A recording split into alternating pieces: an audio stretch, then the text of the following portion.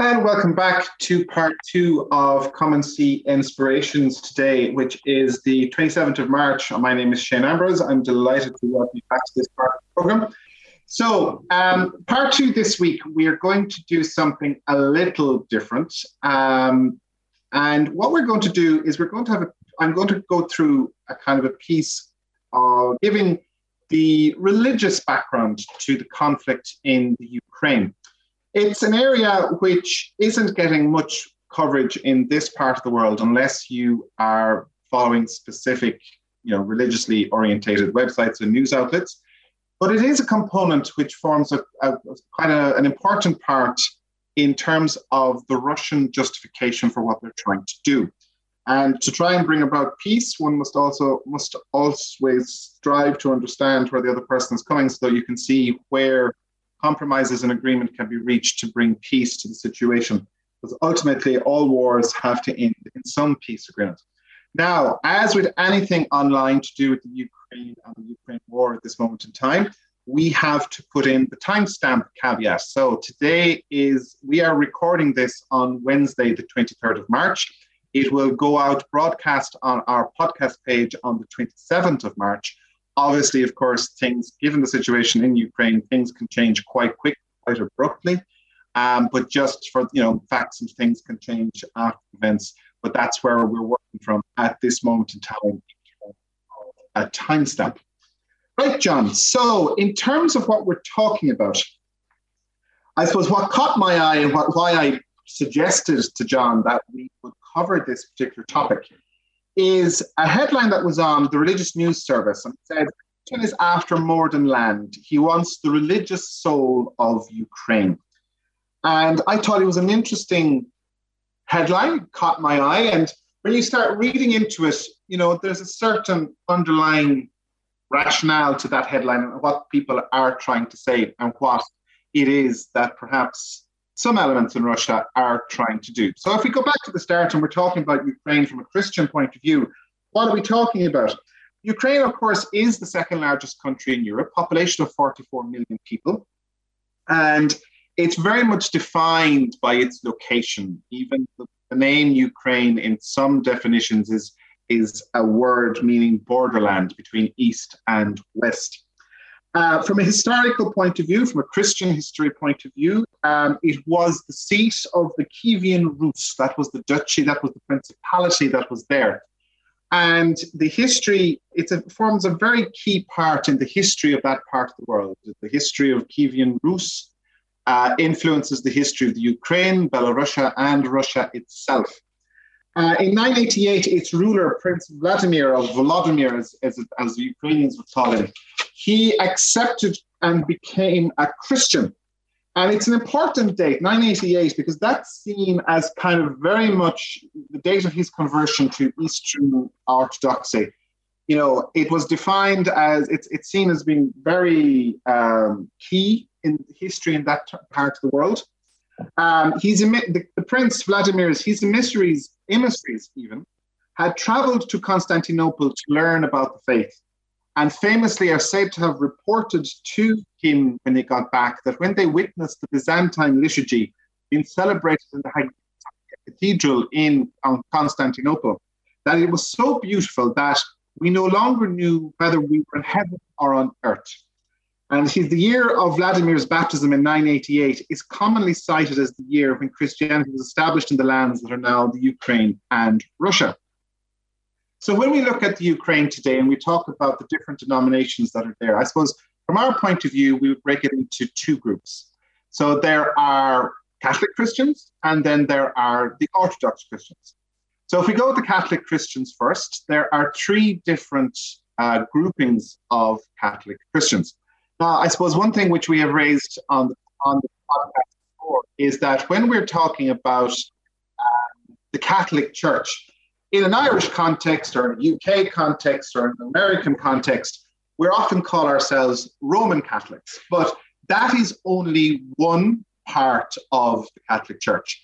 There are actually 24 different churches which make up the Catholic Church. And the unifying factor is the communion with the successor of St. Peter. For the majority of Irish people and Roman Catholics, we are technically what's called Latin Rite Catholics. We are Latin Catholics. That's how we're defined. Our liturgies, our rites, our way of celebrating our faith, our way of understanding and governing our ecclesial communities and our church is defined by tradition coming from the See of Rome. So hence the term Latin. But you have 23 other churches of equal right, of equal importance within the Catholic Church who celebrate their rites and liturgies and their governments in a different structure. And some of those are Byzantine, some of them which is coming from Constantinople, some of them are Syriac, coming from Syriac part of the world. Some are coming from the Alexandrian tradition, which is associated with Alexandria in Egypt. All of them have different ways that they celebrate their liturgies, that they're governed in different ways, that they communicate with their diaspora around the world in different ways. But for those that call themselves Catholic, they are in communion with the See of St. Peter. So that's what they are. And in the case for the Ukraine, there are actually two of these churches. One is called the Ukrainian Greek Catholic Church, and the other one is called the Ruthenian Greek Catholic Church. Now, Greek in this sense has nothing to do with being from Greece.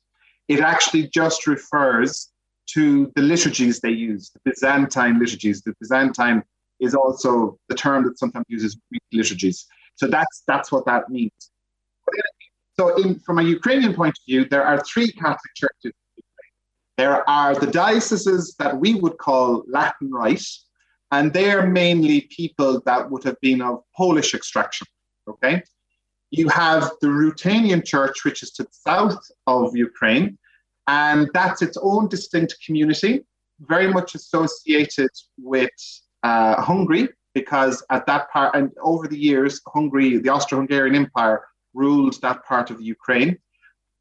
If I was to associate it with people, I would say to you, if you artist Andy Warhol, famous American artist, now he's seen in broader society, he's regarded as iconic, a gay icon in some parts of the world. But from an artistic point of view, you'd think maybe paintings of the cans of Campbell's soup, or the famous pictures of Marilyn Monroe in 4 different squares on a canvas. He's from Pittsburgh, and very interesting life. I visited the museum, dedicated to him, and the gallery dedicated to him there. But he's Ruthenian. He was Ruthenian Catholic to the day he died, and a very devout one actually as well. But the church the other church I want to focus on, or I am going to focus on, is the Ukrainian Greek Catholic Church, which is an interesting church in itself. It's the largest Greek Catholic church in the world.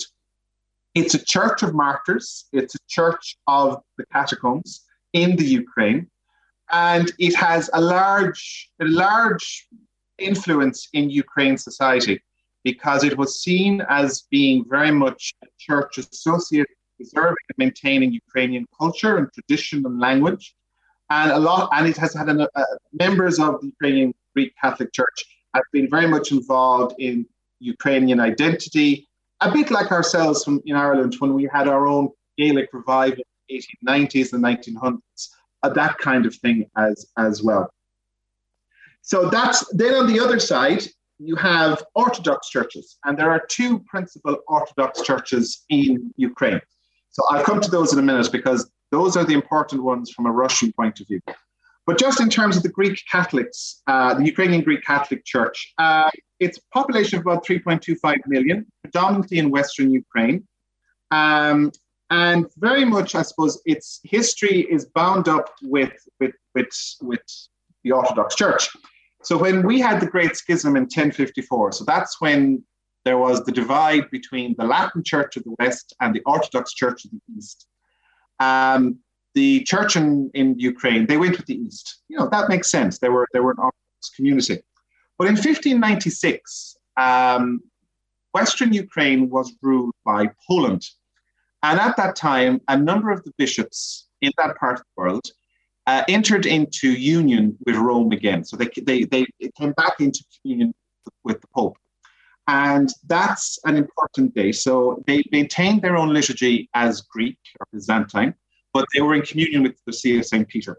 And so since then, we've had the Ukrainian Greek Catholic Church. And it's an important, from a Ukrainian point of view, the Russian Church really does not like it because it's seen as impinging on their canonical territory. Something to again. In the early 20th century, the church very much, as I said, was a source of unity and the national cause for the Ukraine. And then it's gone under huge persecution. So when it was set up in 1596, it was in what was lands that were controlled by the Poles. Then it was divided up between Imperial Russia and the Austro-Hungarian Empire. Then after the First World War, it was taken over by the Soviets. Then the Germans invaded. Then the Soviets took it back. Then it was part of the USSR. So, Ukraine has had a very mixed history in terms of people that have been in power, to say the least. But, and they have suffered, as people have suffered. Like one of the things that we don't often hear about in the West is the suffering of Ukrainian people under Joseph Stalin, in particular in the mid-1930s. Up to 5 to 6 million Ukrainians starved to death during what is called the Holodomor, which is, in an Irish context, the easiest analogy or comparison I can make for Irish people is the Ukrainian equivalent of the Great Famine. So it was, at the time, the Soviets were trying to introduce collectivization onto the huge farms of the Ukraine, which was obviously being opposed by many of the farmers there. And Stalin basically came down like a ton of bricks and destroyed the communities and starved them in submission. So that was in the mid-30s that happened. And then, of course, then you had the war between 1939 and 1945, where you had the Soviets invaded, then the Germans invaded, and the Soviets kicked the Germans out of the Ukraine. And it wreaked havoc. It distorted the entire population. It kicked out people of Polish extraction. It decimated the community. But from the point of view of the Ukrainian Greek Catholic Church, what happened in 1946 is that the Soviets orchestrated the elimination of the church. There was a synod, a so-called synod of the Ukrainian Greek Catholic Church, which took place and which voted, in inverted commas, to rejoin the Russian Orthodox Church, so voted itself out of existence.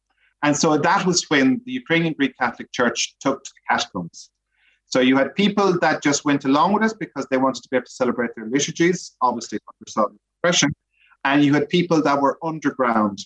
And it was, it continued to function very much in its diaspora, in the exile for many years, under the leadership of a very famous man called Yosef Slipyev.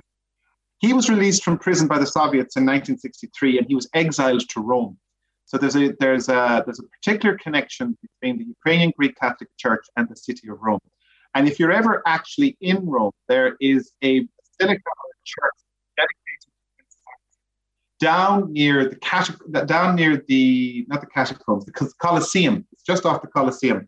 So it's very near to the Irish College for anyone that's visiting Rome. And there's if you were looking for reasonably cheap accommodation actually in Rome, there's a religious sisters that run a convent that does B&B in that part of the world. But they're Ukrainian sisters.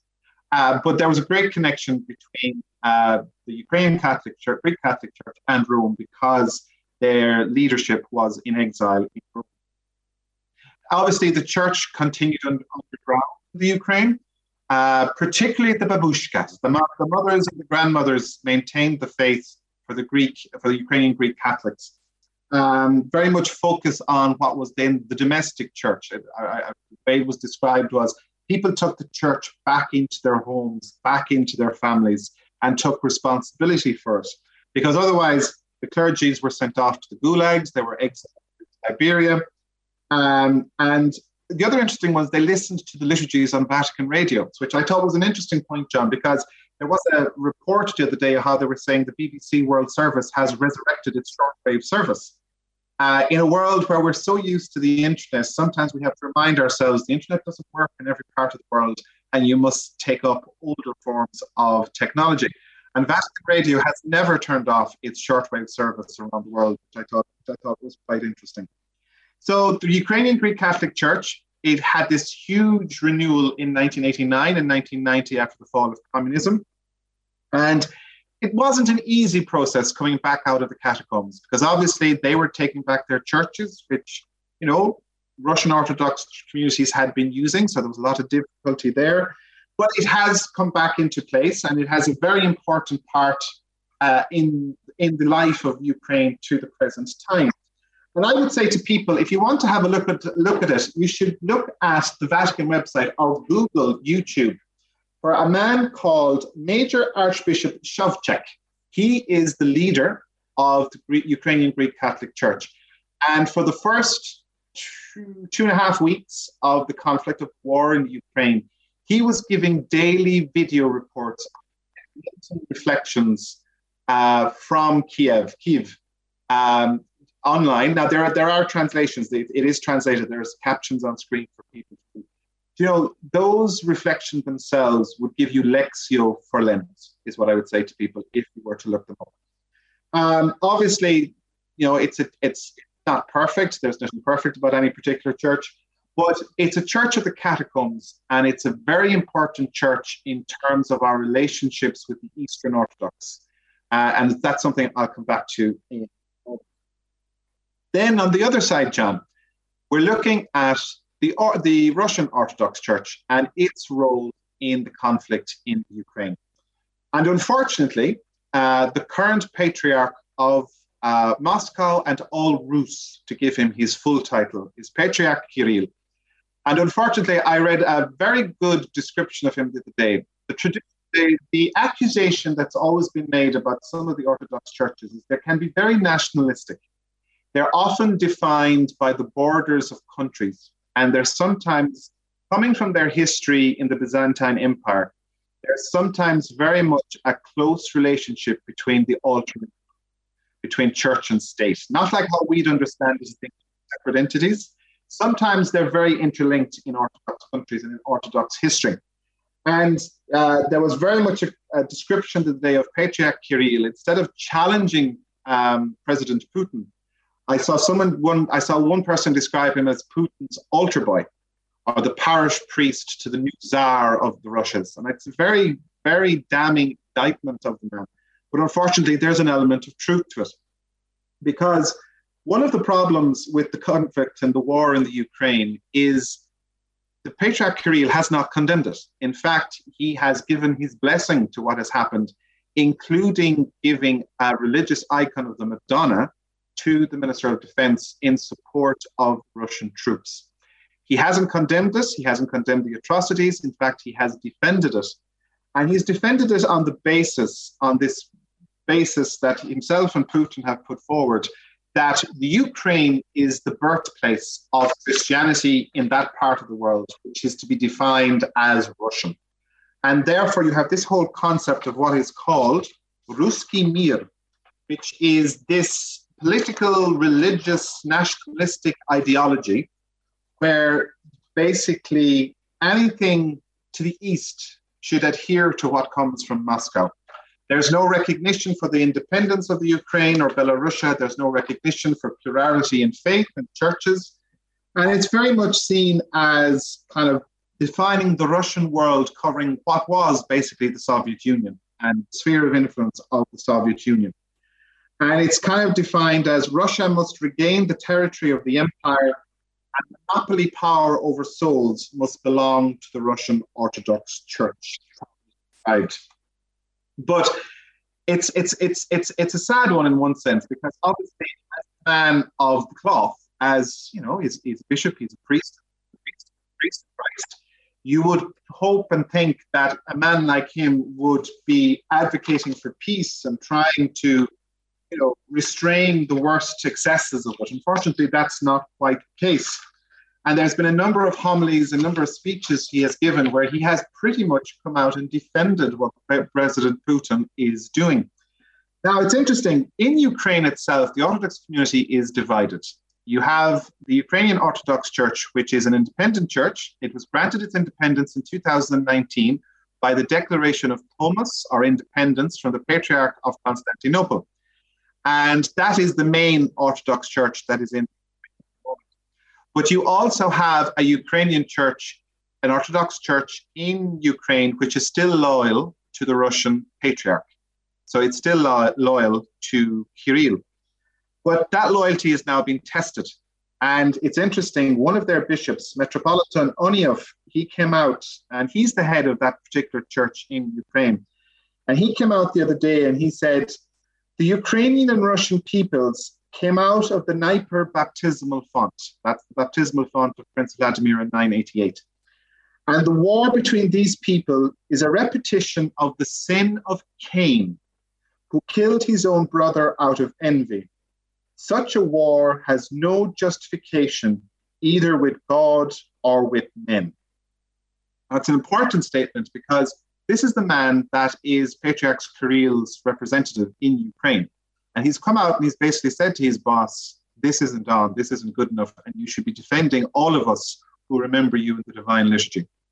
So it's an important thing to understand, I suppose, for people just to be aware of, that there is a religious overtone to what is happening. Obviously, for many people, the response from the Holy See has been a bit hard to understand as well in all of this. It took a while for the Vatican to come out and to explicitly condemn the war, to even use the term war. But that, I suppose, in defense of the Holy See and in defense of Pope Francis, the position of the Holy See has always to be that of a mediator. And that's the role that they're trying to offer. They're trying to remain there as a source of mediation, as an advocacy for peace. The Pope has condemned has strongly condemned what's going on and has called it a madness. So it's just, some people had wondered why there was a degree of silence to a certain extent, but they're trying to work things in the background as the Holy See it does. That's what it does. It tries to mediate. It tries to have a place of mediation and offering itself as a conciliator in conflict situations. It's an important one, I suppose, as well, because this war, I suppose, is very much going to challenge our understanding of the Orthodox community. Up to now, very much, the Russian Orthodox Church has been the big bear in the room, John. It's very much been kind of flexing its muscle. It has been a church of it's the largest Orthodox church in the world. It's the largest Orthodox community. It also happens to be the wealthiest Orthodox community, and it was trying to kind of push that influence around. So the question will now arise, after the actions or lack of actions of Patriarch Kirill, where and how the standing of the Russian Orthodox Church will stand in the world, the divisions that are now there in the Orthodox community.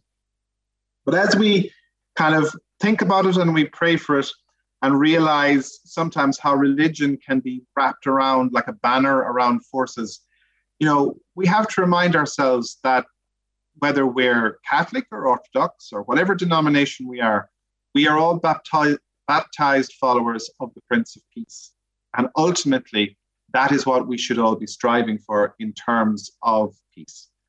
There has been a debate whether, the Ukrainians defending themselves meets the conditions for what's called a just war.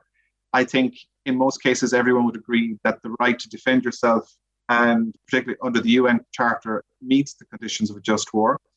But obviously, we all pray for peace. The implications of a war on Europe again, after so many years since the last fratricide between Europeans in Bosnia in the 1990s, we thought we hadn't seen this like again.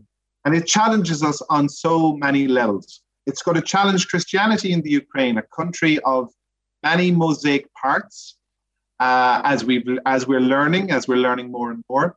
And from a Christian point of view, it has many parts to it as well. We pray, of course, for all concerned, in particular as Catholics. We pray for our fellow Catholics in the Ukrainian Greek Orthodox Church, the Ruthenian Church.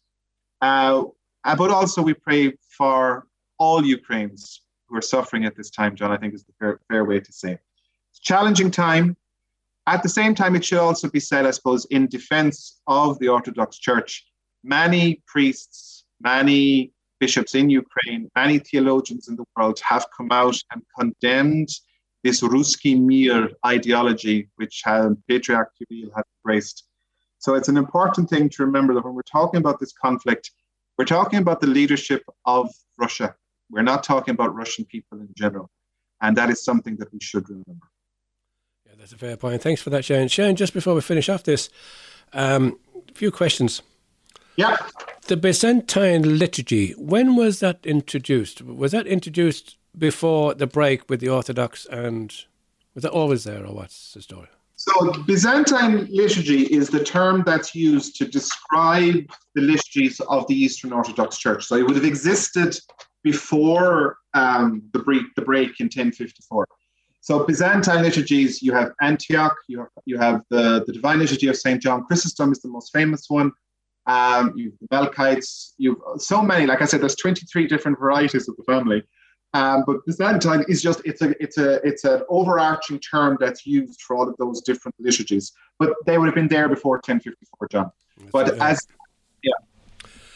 Last one. You mentioned someone from a bishop, I think, Archbishop from Kiev, who was given daily reflections, and I think they were. He was given those through Vatican Radio. At some stage, you might be able to give us his name again. So he's Major Archbishop Shevchuk. Now, I'm not going to spell it, John. What I would say to people is, if you go on to Vatican News, you will see it, because they were putting up the YouTube clips and they were providing the translation. So Vatican News is your best place to find it. He's an interesting guy. He was one of the youngest bishops appointed to head his church. The Ukrainian Greek Catholic Church has been asking Rome for many, many years to make him a patriarch, which would be the traditional title associated with church like that. So we'll wait and see. At the moment, they're called Major Archbishop. That was invented for them in the 1960s by Pope Paul VI. And they're, it's an important thing for them as a faith community that they're recognized and their independence is given to them. They're an interesting community. They straddle that place, that space between East and West. And one of the things which Pope John Paul II often prayed for was that the church needed to breathe with both its lungs. And when Pope John Paul II was talking about things like that, he was talking about East and West, or the Latin Church and the Orthodox Church working and praying together. So, the Greek Orthodox, the Ukrainian Greek Orthodox Church is a very important bridge from that point of view. Okay, Shane, thanks a lot for that. So at this point in the programme, we had hoped to have Father Seamus Enright, the rector of the Mount St. Alphonsus Redemptorist Monastery in Limerick, join us. But unfortunately, Father Seamus, just at the last minute, took to the bed with a heavy cold and unfortunately couldn't join us. But Father Seamus did tell me that the Redemptorists are indeed working in a variety of roles in cities and towns in various parts of Ukraine. They're close to the Polish border, they're in North Ukraine, close to the Russian and Belarusian border. They are also involved close to the Moldovan border. Various supports have been offered. I know, I just heard recently that they actually bought a generator for a hospital that was in need of it, and that cost €50,000, just to give some idea. So Father Seamus produced a YouTube recently. It's only about a minute. And we thought it would be good to share that with our listeners today. And maybe if they can offer some support, I'm sure Father Seamus would, and the Redemptorist community would be appreciative of the same. So we can now listen to Father Seamus making this appeal on YouTube. I'm Seamus Enright. I'm speaking to you from the Redemptorist Church in Limerick. I'm standing beside an image of Blessed Nicholas Chernetsky. Nicholas Chernetsky was a Ukrainian Redemptorist bishop. He celebrated Mass in this church in 1932 and afterwards spent many, many years in the concentration camps in the Gulag in Siberia. The picture reminds us of the suffering of the Ukrainian people. we've launched an appeal for Ukraine to help the Ukrainian Redemptorists, to help the victims of war, the refugees, the displaced people. If you'd like to support us, please go to our website, novena.ie, and you'll find our donate button there. Every cent you donate, every cent will go to the Redemptorists in Ukraine to help them, to help the victims of this awful war. Thank you.